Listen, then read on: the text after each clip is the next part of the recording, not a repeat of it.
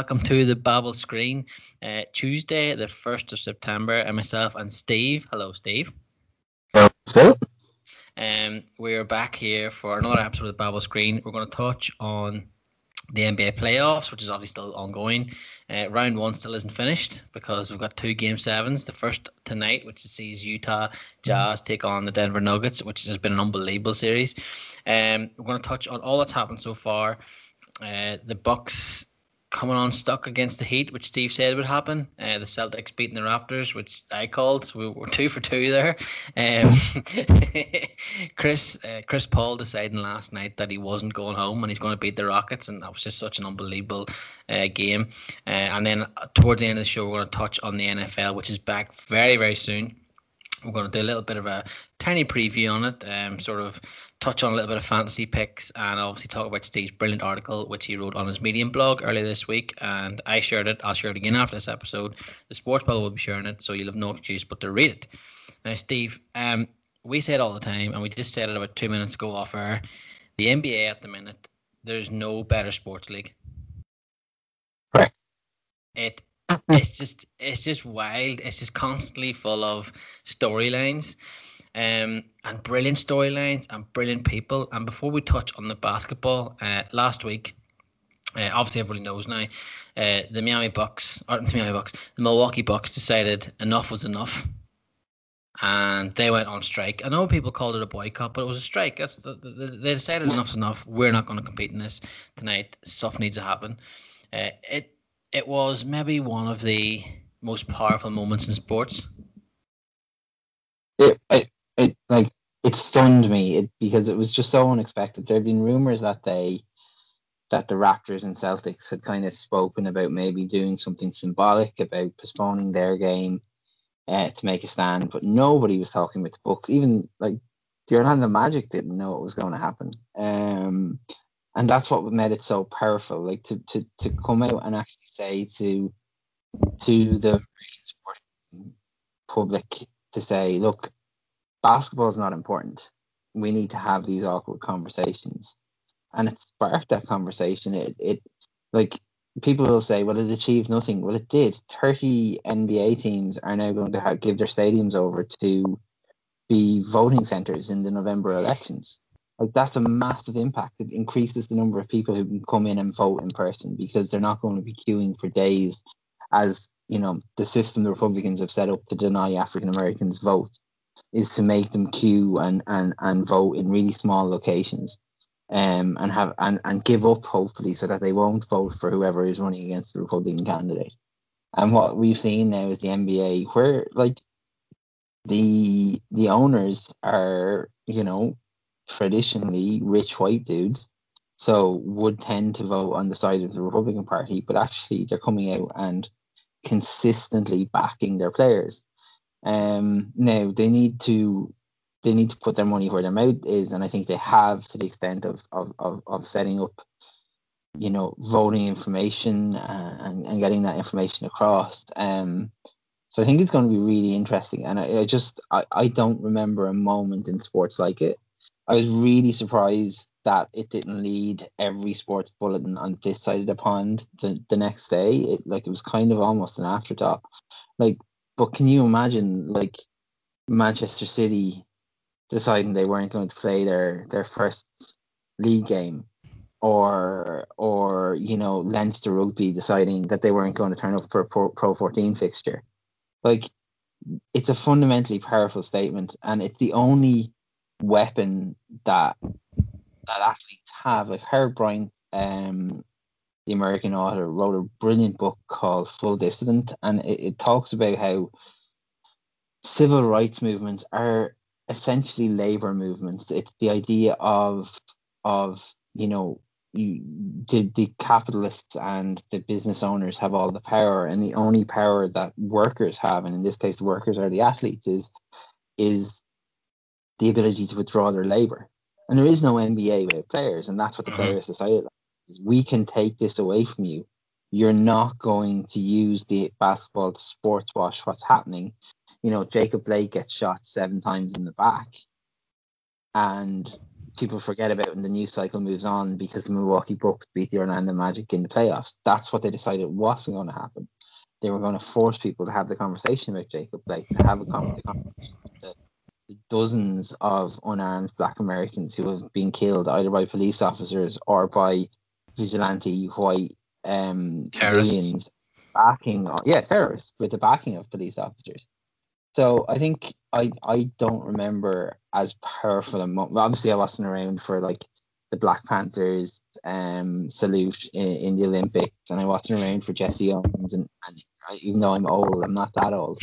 So for me, it was the most powerful sporting moment of my lifetime. I honestly was blown away by it.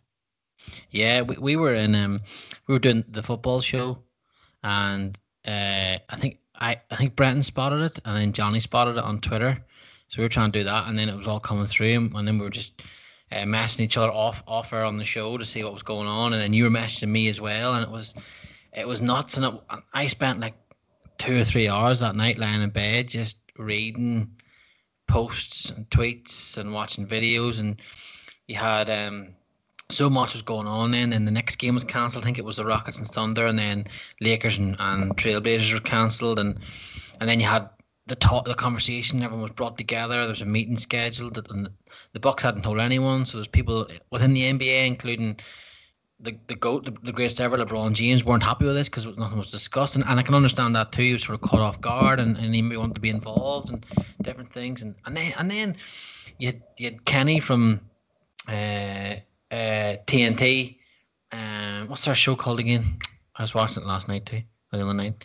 I don't. I watched the jump on ESPN stuff. Yeah, Kenny Smith though. Kenny Smith, from the TNT NBA show, whatever it's called. I forget it. Sorry.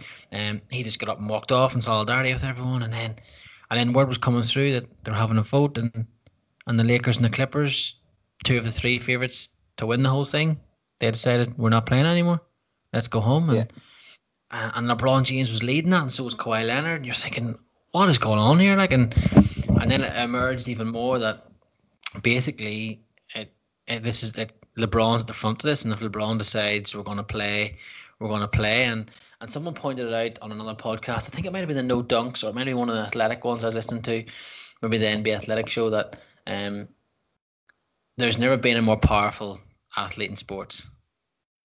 Yeah, like there's never been another athlete like Michael Jordan fell out with people, and he could have said this and he could have done that, and he retired and he came back, and he retired and he came back, and it was big news. It was big news. I'm not taking anything away from that and whatever, but he as far as a level, he wasn't at LeBron's level. LeBron is the face and in charge of what goes on in the NBA, and the fact that it runs through him, and like players are waiting to see what he said.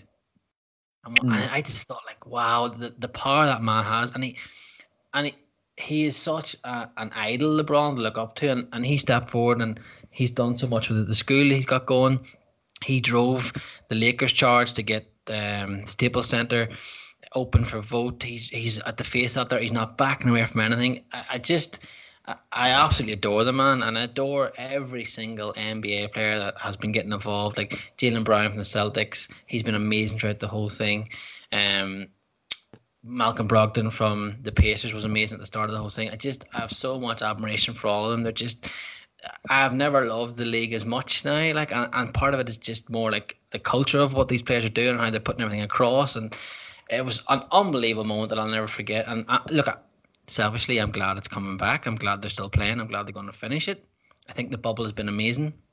But what a moment. And a really good point made that, like, it's not up to basketball players to solve this.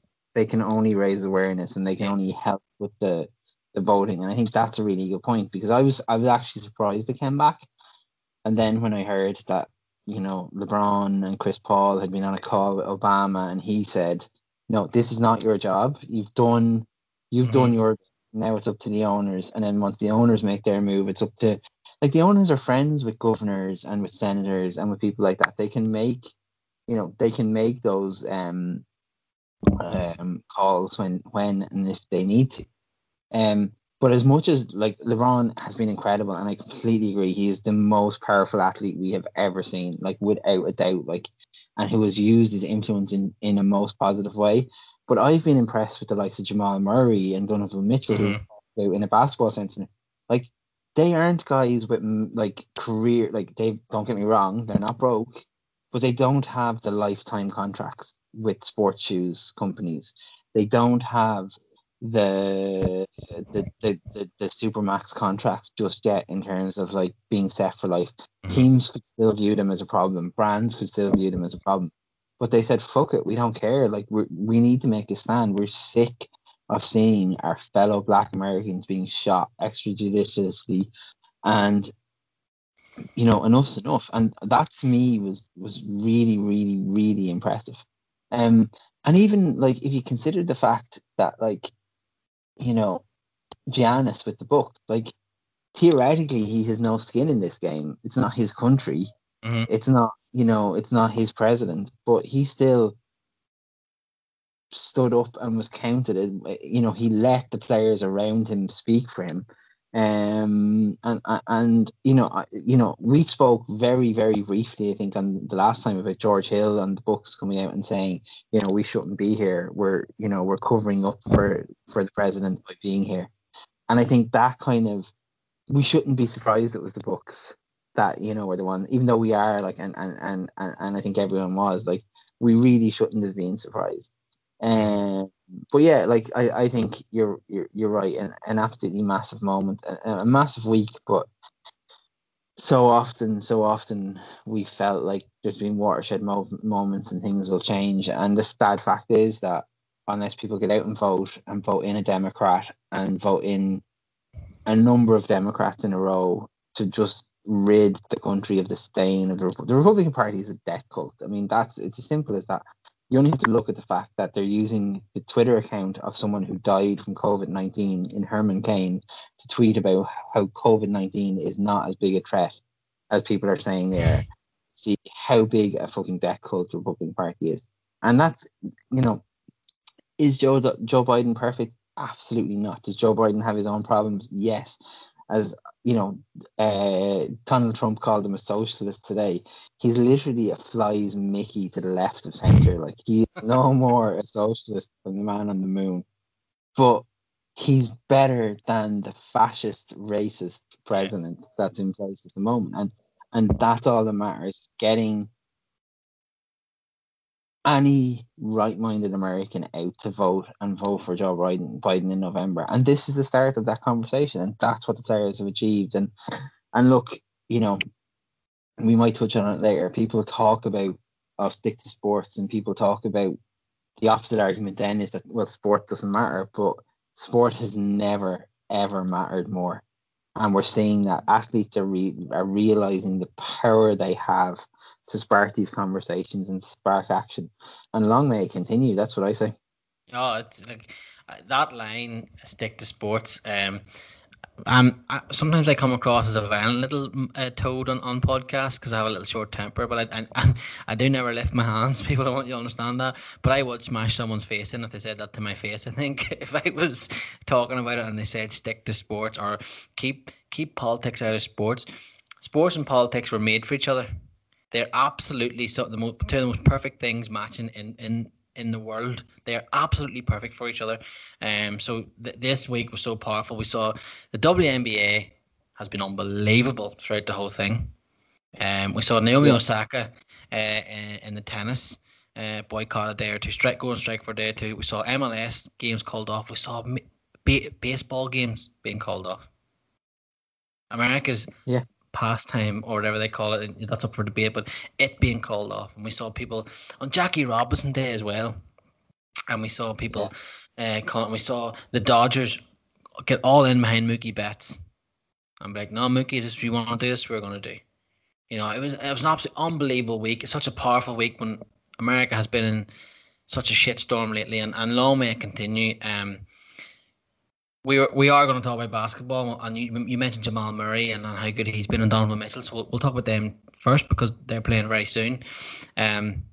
These two youngsters are having quite the bubble.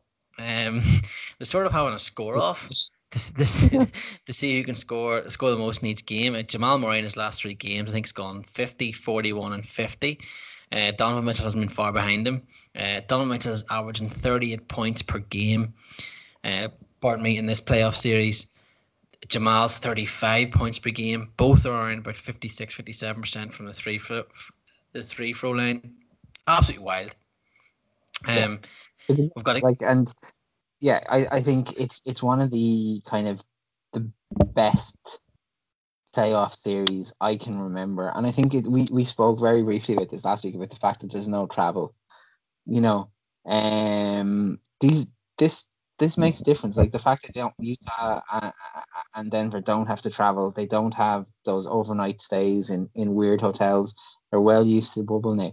It's what's making for a much better series. Now, if you're the Toronto Raptors, you're fucking really annoyed that you don't have home court advantage. You're really annoyed the teams having to fly all the way up to Canada to play you. But for other teams, they're taking advantage of this. I don't think we've seen a 1-2 players try to outscore. Well, I certainly can't remember a scenario where they support each other the way you have been. I think you were saying it's 38 points a game. I think Mitchell himself is nearly 42 points a game over the last 3. That was over 6. Sorry, that was over the series. Yeah. No, but it just goes to show that as the games have gotten more important, he has stepped up. It's not like he's scoring them all in early games that didn't matter. I think you and I, when we discussed this series last week, we kind of put the Jazz into the next round. Yeah, we did. And look, as right as we were about the Celtics and Heat, you can be wrong. And I didn't see this comeback coming from Denver. I thought it was done. But you have to look at the likes of Jamal Murray and Spider Mitchell and go to yourself, the league is in such a good place when LeBron goes, when Durant goes, and when Steph and Clay and all of those go. It's in such a good spot. That you just have to take your hat off and just be excited about it. That's all you can feel about it. The only thing I would say is Jamal Murray seems to trust the players around him more than Mitchell does. I think was it Rice O'Neal. I think he only took 3 shots in the last game, and he went 1 for 3. And then Joe Ingles was I think he was 1 of 4 from the 3-point range. If Murray is taking double teams, there's going to be another shooter on the perimeter that he has to be ball to, and he's not getting the ball to them now. Mitchell rarely takes a bad shot. He usually has the right. If he doesn't have a good shot on, he usually has the right outlet pass, so that's fair. But I just think that could be the deciding factor in this series is who's going to trust the other scorer more. I fully expect both of them to get over 40 points. Tonight. Tonight, and it'll be yesterday for people listening to this. So I have just made a prediction that could be horribly wrong, but in anticipation of the game, I expect both players to score 40 points. But the key is who's going to get 15 or 18 points from another player, and who's going to get the third or fourth player in double digits as well, because that's, to me, Murray and Mitchell is just a free for all. It's what happens outside of that. I still think the Jazz will do it. I think rotation's going to matter. I think the Jazz, I think I remember on the broadcast they said for the 40 minutes he was on the court, they had a plus-minus rating of 2. And for the 8 minutes he was on the bench, it was minus 14. That's such a huge swing in 6 minutes. Something kind of similar happened between the Bucks and Heat last night when Giannis was off the court as well. So rotations really, really matter. I think the Ringer or somewhere I was reading yesterday made a really good point. LeBron is the only athlete we know who does 48-minute playoff games. Everyone else needs to rotate. We know that. Sorry, I'm just reading this stat here. When Murray, Denver go from a net rating of plus 4.8 with Murray on the floor to a minus rating of 28.4 when he's off the floor. He needs to play. as many he minutes needs as to play possible tonight. he needs to play 42 to 46 minutes tonight. Like, Yeah. if he can. I don't know if he can. There's the thing, like, he gets 2 fouls in the first quarter and they've no choice but to sit him. Like, you just don't know. Like, we saw that with Giannis in the first game with the Heat. Like, he picked up 2 fouls early and they had to manage him really carefully. So there's going to be a lot at play, and we probably shouldn't spend too long discussing this because the game, like, the series will be over by the time people are hearing this. So a lot of this is going to be, you know, we're either going to look like geniuses or fools, and fully appreciate that. Like, you know, there's a very thin line between a genius and a fool. So please keep that in mind. My prediction is going to be that the Jazz win it just about. But I don't think I'd be too disappointed with whoever comes through this series. No, I'm exactly the same. I think both teams have shown that they both deserve to be going through that next round. And I'm glad that we're going to see at least one of these mad teams go through. Just on help for Donovan Mitchell, I was listening to the NBA, the Athletic NBA podcast this morning, or this afternoon, sorry. And Sam Amick was hosting this one. He's obviously in the bubble, covering it for the Athletic, and he was saying he was talking to Joe Ingles, or was talking to Joe Ingles' agent, I think it might have been, or whatever, and they were saying that Joe had been saying he's actually struggling because when you finish the game, if it hasn't gone your way, you go home, you see your kids, see your wife. You know it's like if you have shit day at work and you go home and you instantly see them, everything washes off. Whereas he's just gone home to his room in the bubble, and then he's thinking about it and he's thinking about it and he's thinking about it, and he hasn't been great. Yeah. And you can usually rely on Joe Ingles to sink something, but he got 5 points in the last game, and he'll need to put an extra 10 on that tonight. They're saying that with a lot of the shooters that they're really, really struggling to get over games. And I think it's such a good point to make because normally you have to fly home, you can, like, unwind in the airport, you have a couple of beers, or like you say, you go home to your family, you just move on with the world. But if all you have to do is go back to your hotel room, you might play, 2K, or you're going to watch game tape. You're going to watch the game back, and you're going to go, "Fuck, how did I miss that? Like, that was an open tree." You can see it. Is it Middleton for the Bucks as well? It seems to be really struggling with kind of any sort of consistency, especially with the deep ball. And I just wonder about, like, how are we going to, like, contextualize this NBA title in history, because the scenario is so unique, but also part of me wants to see this every year. I would have this every year. Yeah, like, obviously, hopefully we'll be in a situation that there'll be vaccines and we can have fans and all of that. But the idea of some team not winning a playoff series because of travel, or that I just think it's so interesting to consider what this might mean for the future. It might mean nothing. This might be the only time we ever see it, of course.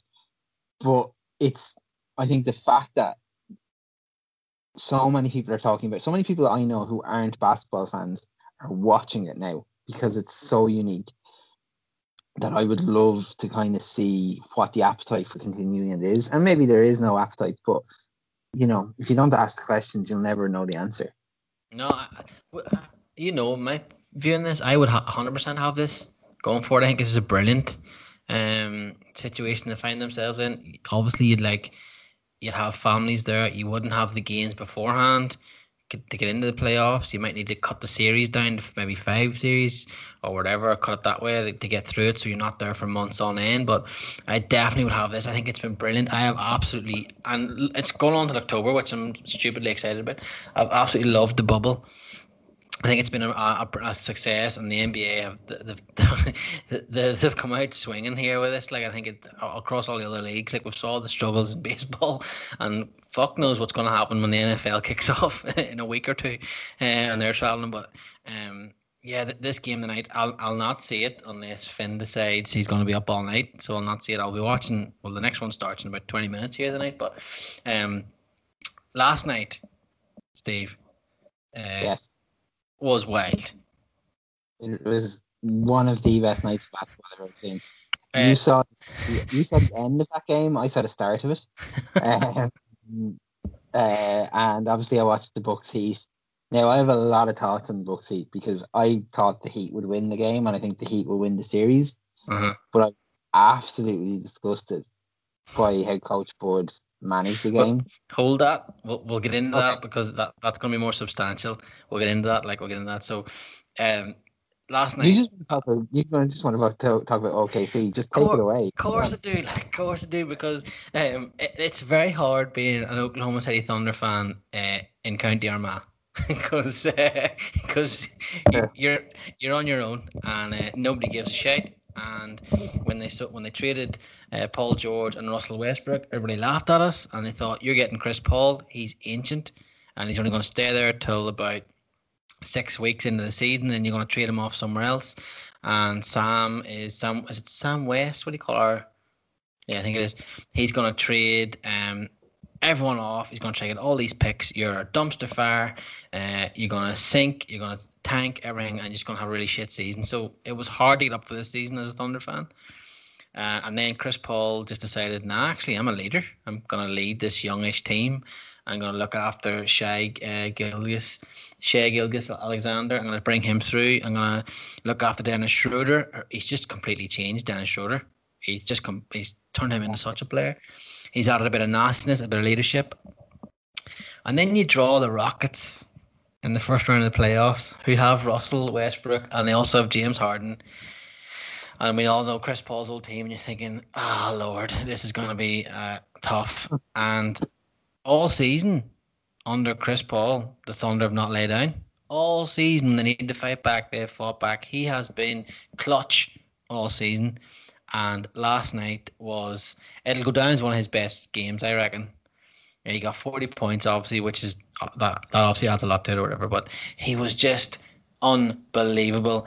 And there were so many moments as well where he would give people a stare, or he would say something, God knows what he was saying, but you just know he was putting the dig in. And Schroeder's coming up with points. Yeah, they are slap after that free throw. He was constantly at Dort, G'ing him up, and he said he'd ride with Dort in the battle, and he'd never leave him behind all before. But if you're Lou Dort and you hear Chris Paul say that before the game, he's my guy, I'll always back him, you're just going to feel like 10 foot tall. Yeah. And they came back last night. Now, the Rockets have a lot to answer because that Russell Westbrook, as the Trailblazers nicknamed them last season, he was horrendous. It was one of his worst games. And to be fair to Russell, he put his hands up afterwards. He said, "That's on me." But look, you know what? It's on Harden. You love Russ Westbrook, right? So let's park that, right? We know that you love him, right? Mm-hmm. But it's not good enough to say that that's on me. No, it's not. No. You were brought in to this team to win a championship. Mm-hmm. That's what you were brought there for. Last night he had 7 turnovers, missed both his free throws, and was -9. And at the most decisive moment of the game, he threw up 2 air balls. Just miss, he missed the rim by a good 1.5 foot on one of the shots.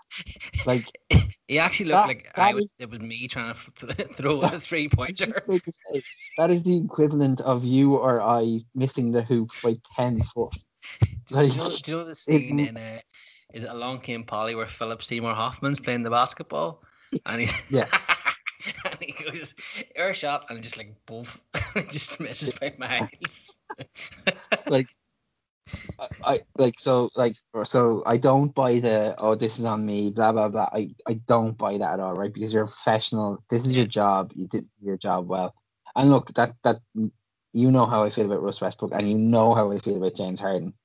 James Harden played cowards basketball last night in the final stages of that game. I sent you a clip today from Chris Vernon from the Ringers NBA show. Yeah. I thought I saw it at the time, but I was like, I know you just hate James Harden. This is, it's what you call that? Where you believe something. So confirmation bias. There we go. Good thing I don't work with words for a living.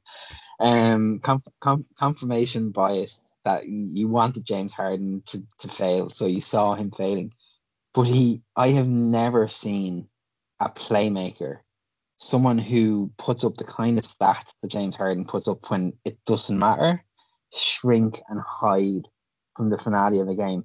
Like we might put if we get a chance, put the clip out or retweet it from Chris Vernon's account maybe later on to kind of highlight what he did. You can see James Harden puts himself in a position where his teammates can't pass the ball to him. Mm-hmm. He's not trying to create separation. He's not looking for space. He's not looking for the open tree. James Harden is a phenomenal basketball player. James Harden can hit 3-point shots in his sleep, but he failed. He actively tried not to get the ball in his hands last night when it really counted. He hit. Yeah, he hit. That's the only word for it. And to be honest, the Rockets deserve to lose. Like, and there's something so, like you said, like the fact 2 first-round picks, Chris Paul one way, Russell Westbrook the other, and then you see what happened last night when Russ was -9 and Paul was +20 with 40 points to his name. Like, I just felt that this show is way too short, even though we're probably going to run over an hour again. But it's way too short for me to get into my feelings on momentum. But it felt like after game 5 that this series was done for OKC. That was such a statement game in game 5 that the Rockets would just move on. This was done. But now, how can you not pick OKC to go through now? Like, you have to believe that they're the better team, because it's all well and good being the Rockets and destroying everyone in the regular season. But if you keep going missing in the playoffs, you got to blow that whole thing up and start again, because it's not working. We'll talk about this, what the Rockets do next when they inevitably go out, whether that's tomorrow night or in the second round if they can get through. But that is something that's going to be a hot topic across the NBA. What happens next for those guys if they don't win it this year? But just on that Harden clip, like, I couldn't believe it. And I said it to you in WhatsApp. He's a lazy shite at times. Like, he really is. He is one of the, certainly anyway, the best scorers in the NBA. He's a stupidly talented man. Can decide a game whenever he wants. But for whatever reason, when it gets to crunch games and playoffs, he just goes missing. And it's hard for me. It's alright for me to say this when I'm sitting at home and whatever, and can hardly throw a basketball and can hardly dribble a basketball. For me to sit and say this, as a sofa fan or an armchair fan. But when you're at the elite level, you're supposed to bring this on now. And we just talked about 2 young fellas in the last part of the show there. They're standing up for their team. They're not hiding. You won't see Donovan Mitchell and Jamal Murray hide from the ball. If it's level with 30 seconds to go, they'll be demanding the ball. Do you know what I mean? And that's another thing last night. And it's not me sticking up for Russell. He was demanding the ball, even though he shouldn't have been demanding the ball. And on the No Dunks podcast earlier, Lee Ellis, he said that should have been Harden saying, "Nah, this is my team, Russell. Give me the ball and I'll score here." And he, as you're right, he just hit. It's almost like he grabbed the defender in to hide himself at times. It's really weird watching it. That's one, like, I think we'll win. I don't want to put the scud on us, but I do think we'll win. I think Chris Paul will lead us over the line. I just think he's going to decide it, and he was the best player on the court last night out of the 3 of them, and I have a lot of time for him. Like, I really loved him at OKC. He's obviously come back, but he really took to it, and people did think he was going to throw it up and demand a trade out, but he thought, no, you know what, this is a young team I can lead, and he's been perfect now. They'll play the Lakers next, so... Hey, I know. Well, just really briefly, because we spoke about Luka Doncic and his place potentially kind of all time. Where does Chris Paul kind of sit? He's a weird one, because he's not the first name that comes to mind ever, regardless of the conversation you're having, and yet he rarely lets you down. Yeah, it's because he hasn't won a championship, and you imagine Luka will. Or Luke will go very close, I'd imagine. Because Chris hasn't won the championship, it's hard to where you put him. If you just put him in positions, if you put him in point guard, like Morant was calling him the point guard last night, so do you know what I mean? It's if he's down as a point guard, he's probably he's in top 10 anyway. I think in the NBA, certainly has to be. Like, I don't know if he takes a while. Like, but if he takes OKC through this bubble to an NBA Finals, then you never know where he's gonna go. He's sort of, I reckon when the two of them are finished, himself and Damian Lillard will be in around the same bracket somewhere, and Russell Westbrook's won an MVP. Whether you agree with that or not, he might go higher. But really and truly, if you look down at him talent-wise and different things, the three of them are all very similar. Yeah, I see them in the I see them around that same bracket as well. Like I think that's probably a fair place to put them.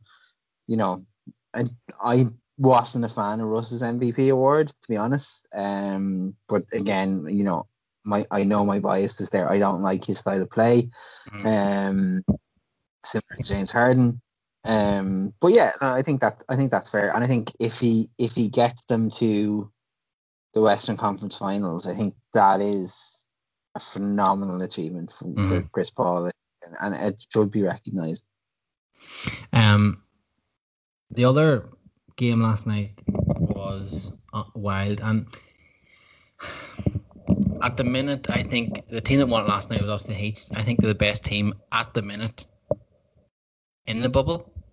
I think if you threw them against the Lakers right now, the Lakers have LeBron James, obviously, and Anthony Davis, so you're always going to be like, but I just think, like, Dragic the Dragon is alive, and he is spitting flames. Yeah. It's Jimmy a sport played by players. I know, but they and have... two of the best 6 players in the league are on one team. They have to be the favourites, regardless of what happens. But look what happened last year in the finals. You know what I mean? Yeah, no, fair. Absolutely fair. Right. Look, I need to get this off my chest. Took down. So I need I don't like to talk about it. Look, I need to talk about this because this has been annoying me since last night, right? The worst thing that you can do as a coach or as a player or even just as a Joe Soap is not learn from your mistakes. If you and your partner are constantly fighting because you put the dishes in the dishwasher wrong and you keep doing it, of course she's going to divorce you, right? These things happen, right? So stop. But if you change your ways, if you learn from your mistakes and you adapt, then no one can criticize you. Last year, when in Eastern Conference Finals, Coach Bud decided that he was going to put what's his name? Chris Middleton on Kawhi Leonard. Kawhi went 17 of 31 in 42 minutes against Middleton, right? For the 7 minutes that Giannis was on him, he only made 5 of his field goals. So we move ahead. You think, okay, maybe we should use Giannis against the other team's best player when we're facing a hot player in a playoff game. Last night, Giannis played against Jimmy Butler for 49 seconds. Right? Yes. Chris Middleton played against him for 4 minutes and 2 seconds when Butler scored 5 from 5 from the field. And do you think Bud will change this? Absolutely not. He's going to do the exact same thing again. Yeah. Actually, what he's probably going to do is put Wesley Matthews on him. Wesley Matthews actually did a decent job. I think Butler only had 1 field goal against Matthews, I think, when he was on him in the 5 minutes or so. But Chris Middleton is not the answer. Whatever the question is, Chris Middleton is not the answer in terms of defense, especially when Butler was coming off the dribble. He just could not stop that at all.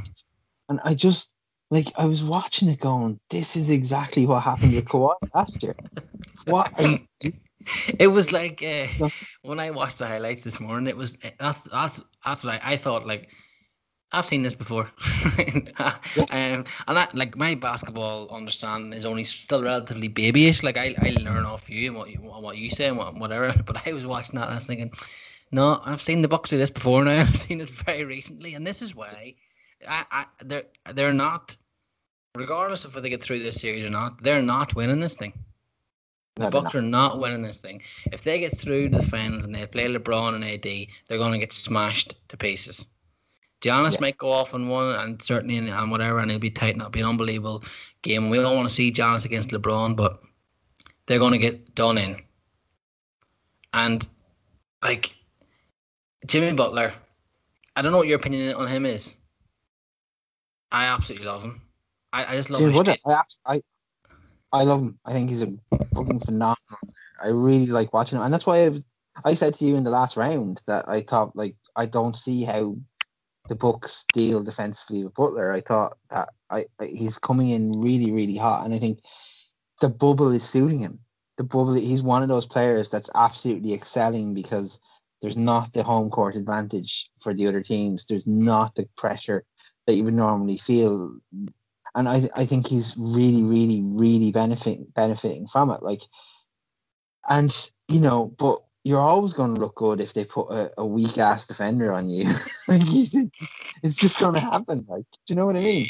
Like, he's physically stronger than every player that the Bucks could put on him except Giannis. So put fucking Giannis on him. Like, Jesus Christ. Like, what did you make of Giannis's comment to the question at the press conference when he was asked, did you not think, basically, Giannis, did you not sort of think maybe I should go and mark Jimmy Butler here? And Giannis answered back, why would you ask me that?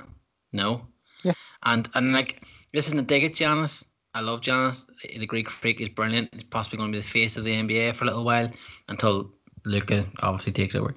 But when you win Defensive Player of the Year, like, and that's a title you're given to when everyone's voted for you, there's a reason you're given that. And I just sort of thought, I'm watching it this morning, and obviously I knew the result, but I just sort of thought, talking to you as well, and tonight on different things, sort of thinking he probably should have took that upon himself to try and shut Jimmy down a little bit more.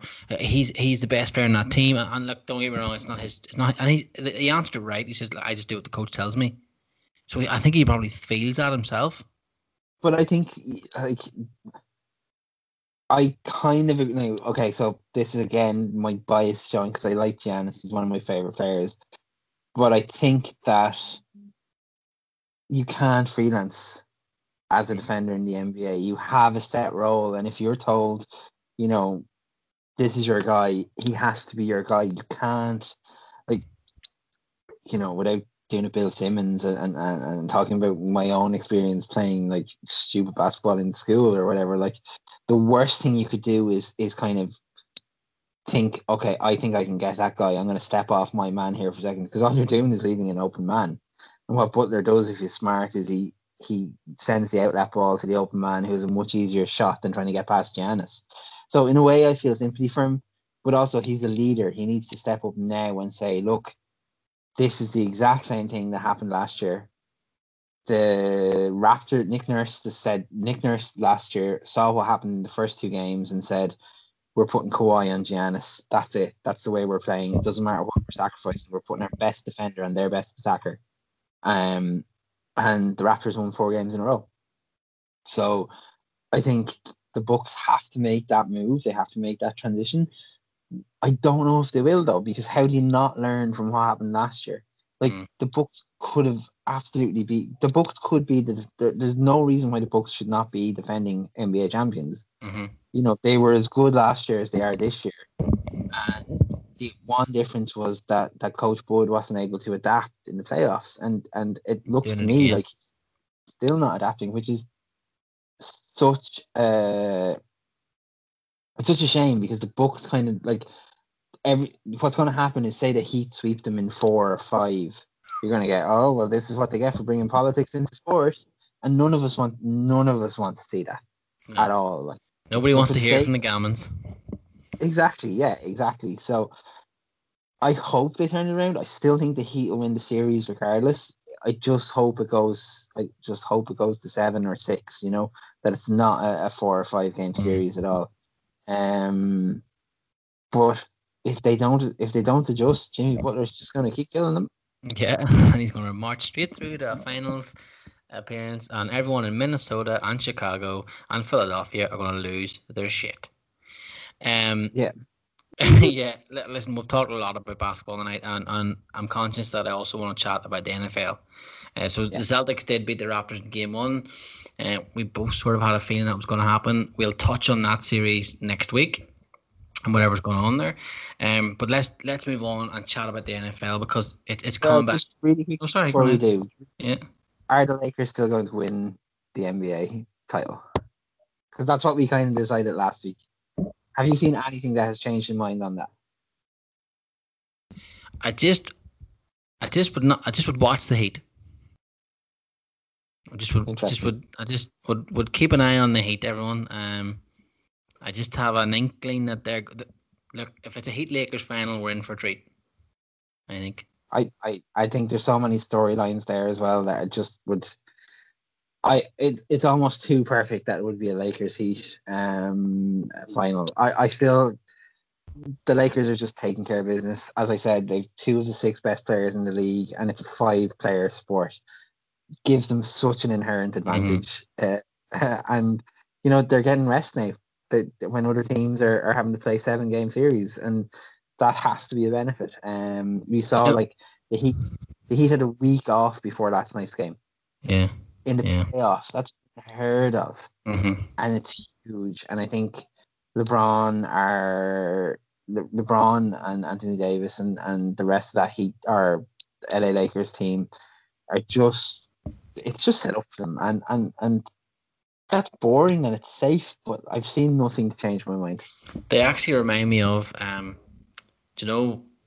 recently there when Real Madrid were on that rampage of just winning the European Cup 3 years in a row with Ronaldo and Ramos and Bale and Benzema. Yeah. They remind me of that. Like Real Madrid would do nothing at times and it just looked like they're just going through the motions, and then when it really mattered, boom, boom, boom, boom. Trust me, and it was like I was on the end of it in Kiev as a Liverpool fan. You know what I mean? So they just went bang, bang, bang, and through the gears they went, and that was it. And I do get that. I think the Heat will be there. I think it'll be Heat Lakers at the minute. I think it'll be Heat and Lakers finals, and that'll be wild. Yes, so we will chat now about the NFL because Stephen, it is back very, very soon. It is. And as someone who has Sky, I'm delighted because Sky has a full NFL channel now, which I think it starts tomorrow, is it? It's very soon anyway. So you've done your preview on your Medium blog. Obviously you've done your own take on a preview. It's brilliant. I'm not just being biased. I'm just saying it's brilliant, and everyone should go and read it. And we'll post another link for that from the Sports Babble later on this week as well. Now, if you want to let everyone know sort of what the thought process was with the blog without giving away too much, and then we'll touch on your picks, some of your picks, and some of the teams you think. I noticed, Stephen, you haven't really tipped us, the Raiders, to win the Super Bowl, which was I know that it's a bit disheartening. I would be reluctant to advise anyone to bet on the Raiders winning the Super Bowl, I have to say.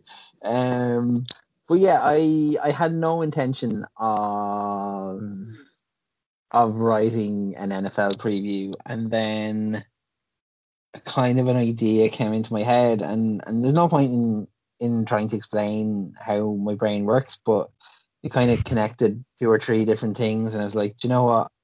Like, if you'd have asked me a month ago, I'd have said there would have been no NFL because I didn't think they'd be able to control the coronavirus in camp. I thought all these things, and look, the season may still not finish, and I think that's a real. People need to be aware that, like, as good as a job as the NFL is doing right now in terms of containing the coronavirus, no team has played a game yet. No team has had to go to an airport and get on a plane and travel to another city yet. Mm-hmm. Let's wait and see until, like, we saw what happened. Baseball did a great job in training camp, and then what happened when the season started, the games were cancelled left, right, and centre. So let's just wait and see in terms of that. But the idea was something I've kind of touched on already, which is that, like, the headline of the piece is the year the NFL matters the least, it matters the most, and that's because for as strong and as powerful as the WNBA has been, as impactful as the Milwaukee Bucks action last week was, the NBA blows them all away in terms of popularity. It's 3 times as popular. People's weekends are dictated by football in a way that no other sport can do. And so the NBA and the NBA players, especially considering that three of the top five players in the entire league, three of the top five quarterbacks in the league are Black Americans, have a chance to make a statement now that they've never had a chance before. And that's why I think football is important. So the way I wrote my preview was to try and show that football is important, but it's not the most important thing. And I don't want to it's not hiding anything, but basically ahead of each preview, the opening paragraph was a different Black American who had been killed extrajudiciously by the police in various parts of the US. The likes of Eric Garner, of Michael Brown, of Tamir Rice, of Alton Sterling, of Philander Deal, of Stephen Clark, of Breonna Taylor, and of George Floyd. They're just 8 names, for 8 divisions. And I just thought, yes, football is going to happen, so I have to preview it because that's kind of what people know me. It's the reason I'm on this podcast, because people like to hear what I have to say about football. But let's not lose sight of what football could do, and let's always say these people's names. Let's always remember what happened to them, and the fact that in very, very, very few of those cases, anyone has seen jail time or anyone has been prosecuted or lost their jobs. And football is important. This is important as well, and I just tried to get that across. And the plan for the year is, I have no intention of writing a weekly preview, but I think I'm going to do a weekly preview of yeah. Well, I'm saying that now, but babies might decide differently. But a weekly preview where, as well as the previewing the football, highlighting a different social issue that we probably should be paying more attention to as well. I don't know what that will look like. I've no clue. It's probably going to be on my Medium blog. There's a chance it might be appearing somewhere. I don't want to jinx that just yet. But no, don't jinx it. There's a small chance it could be appearing in other places too. But I can't do much, but I can write and I can raise awareness of things. And that's the idea. And sport is important, and politics is important, and this is the intersection of where we can kind of get people having difficult and uncomfortable conversations long after they're tired. That's the point I made in the piece. These are exhausting conversations. We don't want our Twitter feeds filled with grief and with sadness and with anger all the time. But that's the world. That's the state of the world, and we should be angry and we should be sad. And if my preview can and make you feel all those things, but also inform you as to what you should be looking out for this weekend, then why not try and do both? Yeah, I'll never do it justice because you're better with words than me. But enjoyed it is the wrong word I'm trying to get across, because obviously the issues that were being raised and when you're talking about Eric, I keep forgetting his name. It's so bad, Eric. And you have to read "I can't breathe" 11 times like he had to. It takes a long time and longer than you think. It's quite powerful, and I thought it was brilliant, and it really led into it. And then the previews were obviously great too. Some interesting picks. I know one of a follower, both of ours, and I think you've been on his podcast as well, Paddy Pigskin. Oh yeah. The Buffalo Bills boyo. I know Paddy is a Giants fan. Bulls area, you're thinking, right? Bulls area, sorry, yeah. He obviously enjoyed it, and he wants to know. We got a question as well. He wants to know how many games will teams have to play this year before the Bills' inevitable Super Bowl win isn't accompanied by an asterisk. We'd have to have 12 regular season games for everyone, I think. Yeah. Otherwise, I was gonna say 8. Yeah. I think you've got 8 full weeks. And I'd be like, well, fair enough. Yeah, but some teams like like the Patriots never played before December, and 12 weeks we're not almost up at that stage or whatever. So, yeah, it's hard to know. Like I think if it's like the serious answer is if we don't play 16 regular season games, then there's going to be an asterisk beside whoever wins it. Yeah. Uh, but I would also imagine that if we don't play 16 regular season games, there probably won't be a Super Bowl winner anyway. So the conversation doesn't matter. But I like the the Bills are the best team in the worst division. And like no, but it just is. It's an absolute dumpster fire. Outside of some of what New England could do, and the Bills are by far the best team in it. The Jets and Dolphins are so far away from competing. It's not even funny. And the Patriots lost basically every single member of their starting defense from last year, by the looks of it. So and of course they lost Tom Brady as quarterback, which is huge as well. I was wondering why you were going there. I was like, Yeah, and yeah. Well, like I mean, he's also 42 years of age. I mean, like he's how overrated. good. Yeah, definitely overrated. Definitely overrated.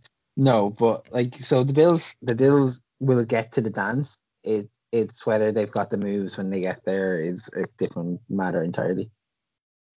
I, if the Patriots win this, I'm not watching it for a season. I'm No, just look, there's more chance of the Patriots drafting Trevor Lawrence next season, number one overall, than there is of them winning the Super Bowl. um, who's going to be the worst team in the NFL this season, Steve? Oh, it's not even close. It's going to be the Jacksonville Jaguars. It's Um, not even close. they had a big night yesterday. They had They a they did. had a big they had a big day. Like Fournette.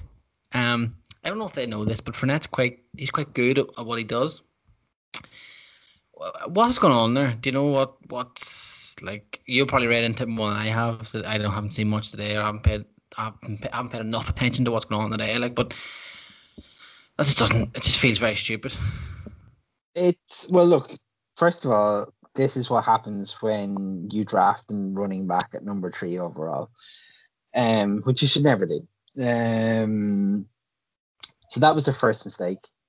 Leonard Fournette is a good player. The problem with Leonard Fournette is if you need a yard, as the quote goes, if you need a yard, he'll get you 3 yards. If you need 5 yards, he'll get you 3 yards. So that is the issue with Leonard Fournette. Um, as a franchise, you know, they had a legit Super Bowl window. They came within a half of beating the Patriots, and I came within a half of having to get a face tattoo of Blake Bortles because of a bet I put on that season. Um, but they're just a badly run franchise, and they're suffering for it now, and rightly so. But the thing about the NFL and the beauty about the NFL is really bad teams can become really good really quickly because Trevor Lawrence is available as the number one overall pick next year. The Jags start the season 0-4 or 0-6, say. They should be doing everything in their power to get Lawrence, and to Yeah, try and build from there. They got a good deal for Ngakwe. I mean, better than I probably thought they would have got. I mean, they were looking for a number 14 overall pick from the Raiders, and number 12 overall pick from the Raiders, and I was delighted the Raiders didn't give it up because he's a good player, but he's not that good. The only team who might run them close are the Carolina Panthers, I think. But other than that, I think it's fairly and like the reports coming out of the Jets training camp where cannot move the ball up and down the field, are constantly having interceptions and fumbles. So it's between those three, but for me, the Jags are the clear front runners to be the number one overall pick at the end of the season. no, I think we have a few Jaguar fans listening to this as well too. That'll be nice for them on a Wednesday I love afternoon. every one of them because they all come at the Raiders all the time when Raiders fans don't even think about Jags, and I don't know why the Jags have Raiders in their heads all the time, and I don't understand it at all. But like, know that I never think about Jacksonville Jaguars unless I absolutely. Unless you have to. um, I'm obviously doing the fantasy league this year.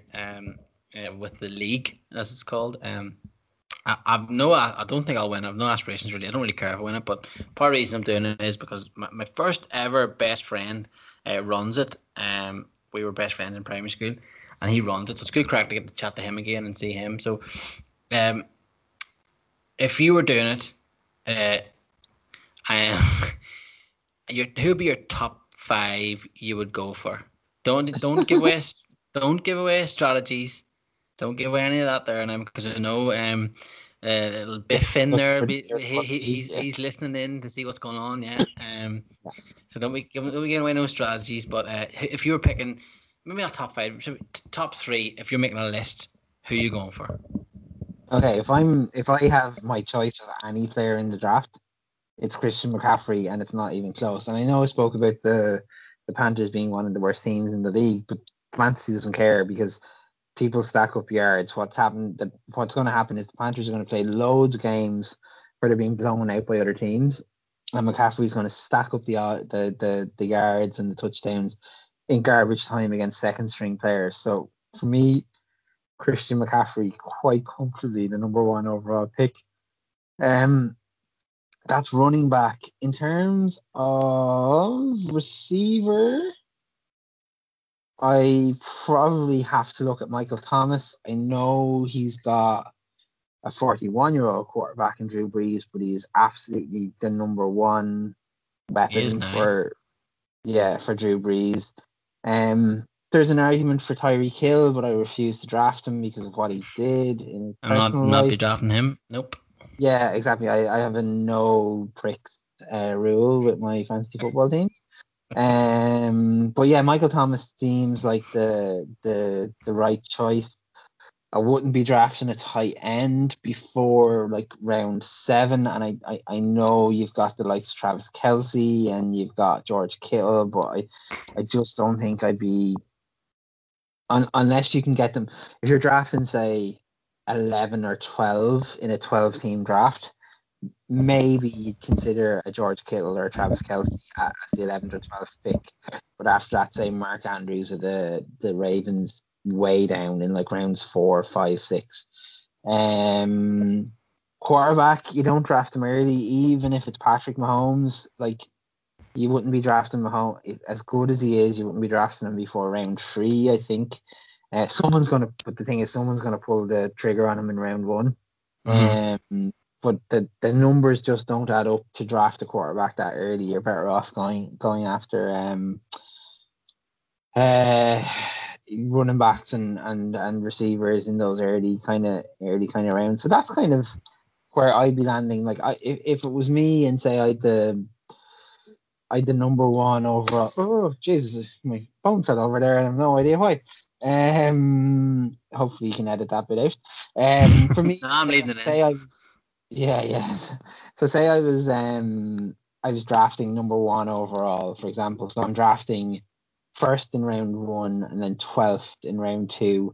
I'm probably drafting Christian McCaffrey and Julio, or actually Chris Godwin, probably in Tampa Bay, would probably be my second choice. Because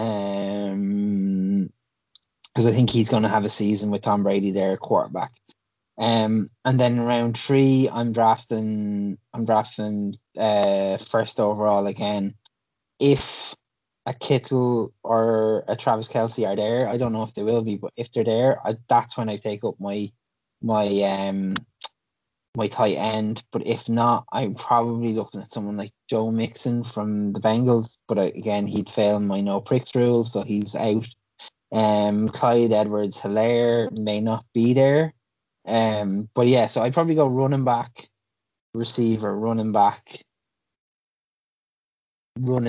quarterback in that order, probably, if I was drafting, say, number 1 overall.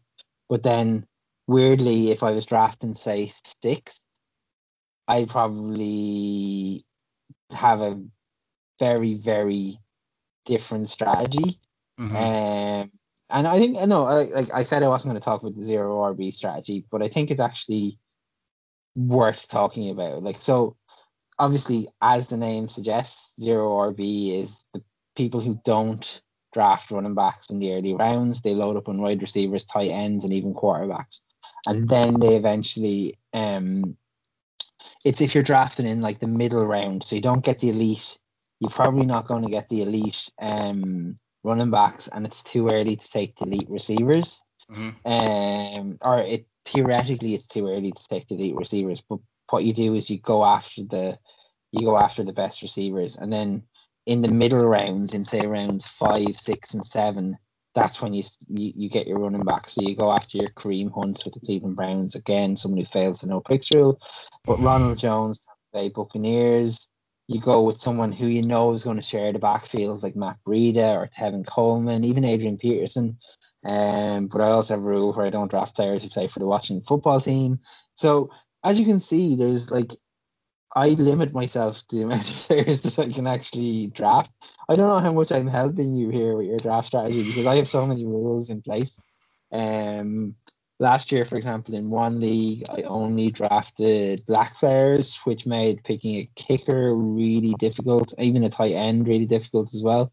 Because I was trying to make a point about how the 80% of the league are African American, but only 2 coaches are black. And I was just trying to point out the kind of disparity there. And you should I've picked Cap in the first round of drafts before, even though I knew he wasn't going to play.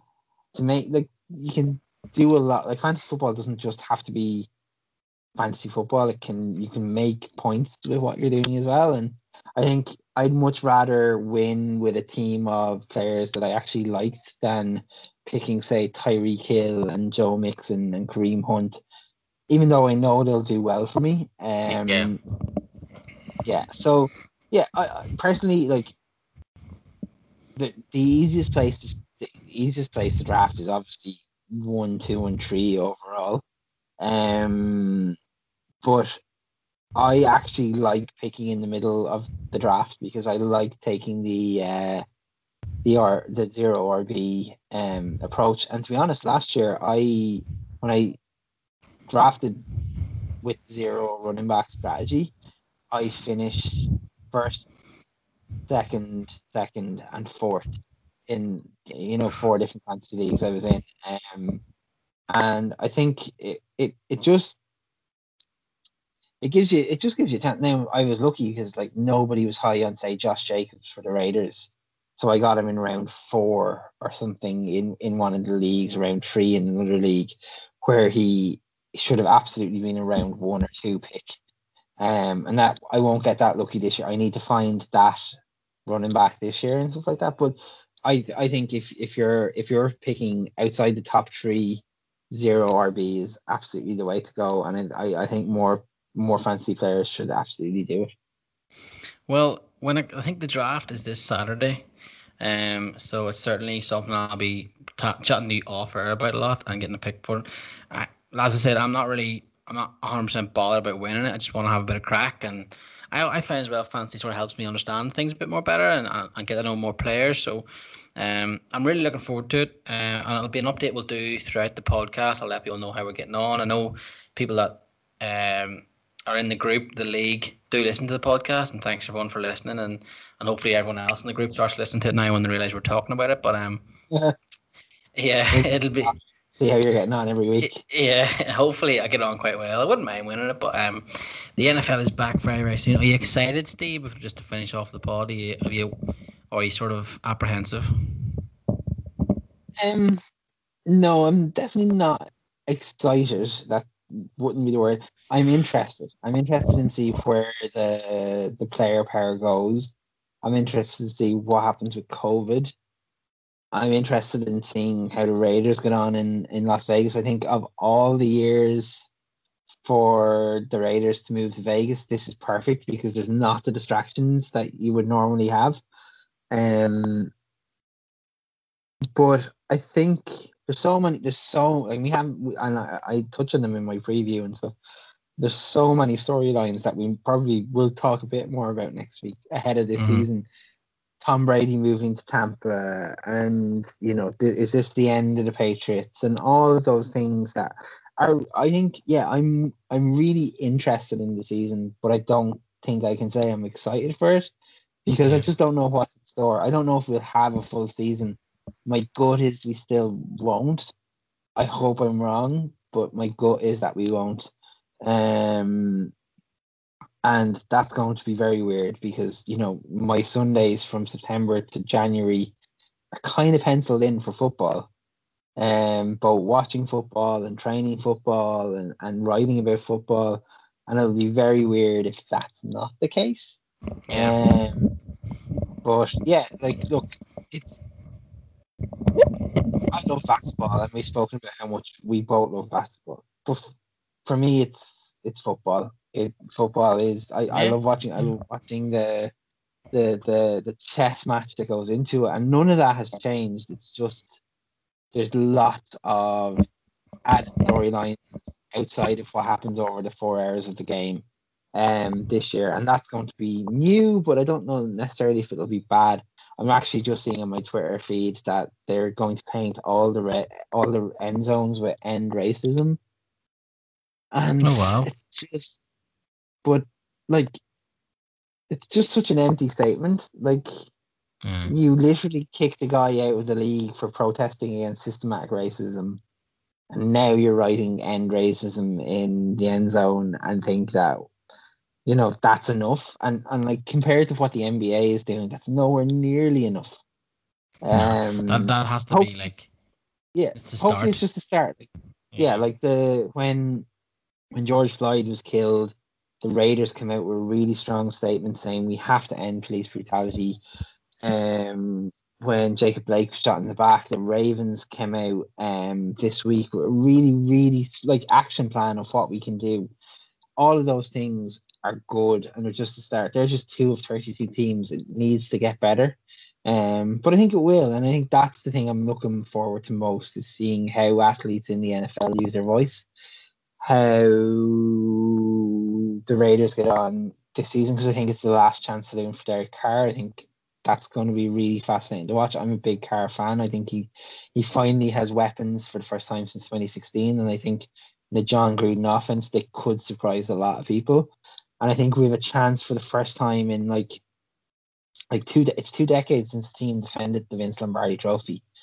And if anyone can do it, it's going to be the Kansas City Chiefs, because we don't know what the Chiefs can achieve this year. We don't know what Patrick Mahomes' limits are as a player. I just don't know if he has any. I would not be surprised if this is the year we see our first behind the back pass from a quarterback in an NFL game. And I would absolutely not be stunned if it was Patrick Mahomes who did that. So there's lots to look out for. So maybe I am excited about it. Maybe it's been a long day, and I'm not. I don't do, as people probably who've listened to this podcast and other podcasts, I don't really do excitement, but trust me, on the inside, I'm like a swan. Underneath the water, the feet are going 90 here. That's one of Sarah's favorite sayings as well. I'm looking forward to it because it just means more sports on, so I can watch more and get stuck into more. And I'm looking forward to reading more of your previews and us talking, doing a full season. Something I'm very excited about, a full season, hopefully, of an NFL podcast. So yeah, it'll be exciting on that front to see how teams get on. I think when we are on top of our podcast media corporation in 10 years time, and we're all directors, we'll be looking back at a period of where the Chiefs dominated and they had a dynasty. I think that's coming. I know it's easy to say, and it's very sort of that's the tabloid punditry to say a statement like that there, but I just look at them. I just look at what he did last year and what he was doing the year before that. Tom Brady's gone. It's still there, but he's not there anymore. He's going to take over the man. Andy Reid's finally got one. I think he's going to be getting another one and another one. And I think they'll add 2 or 3 to the 2 or 3 more on to the Chiefs record, and we'll be able to talk back and say what a team that was. I think you're dead right, and I think they've as good a chance. They've the best chance of any team since the Patriots to create that dynasty. The problem is that the second best team in the NFL is also in the AFC, and the Baltimore Ravens are going to give them a really good run for their money every single year.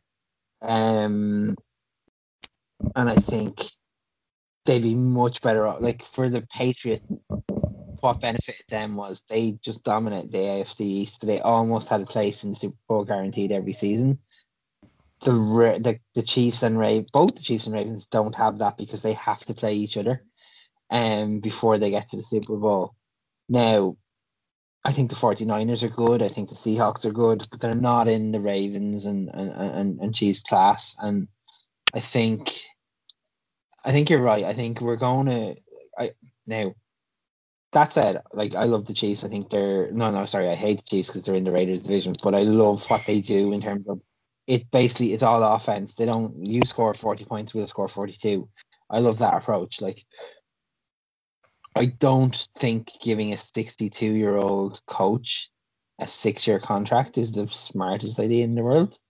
Now, it doesn't count against salary cap, so it's not going to affect them that way. But they are a team who are struggling or will struggle next year and beyond with salary cap. So money may be tight for them in the future. And also 62 and 6 years, it's asking a lot of Andy Reid, but it might be just rewarding him for what he achieved last year. But yeah, I'm not saying Andy Reid's going to die or anything. I should say. I just mean, does he want to coach at 65? But yeah, can the Chiefs have a dynasty? Yes, absolutely. Will they? Don't know. I don't know. Football's supposed to be cyclical. The Patriots have been the apparition to that. Apparition is not the right word there. I don't know why I said apparition. But yeah, I in the words of Mulder Scully or Fox Mulder, Jesus Christ, I can't even get anything right soon. In the words of Fox Mulder, I want to believe that a team can come and dominate and create a dynasty. I just don't know if they will. And that's I don't remember that episode of X-Files. Well,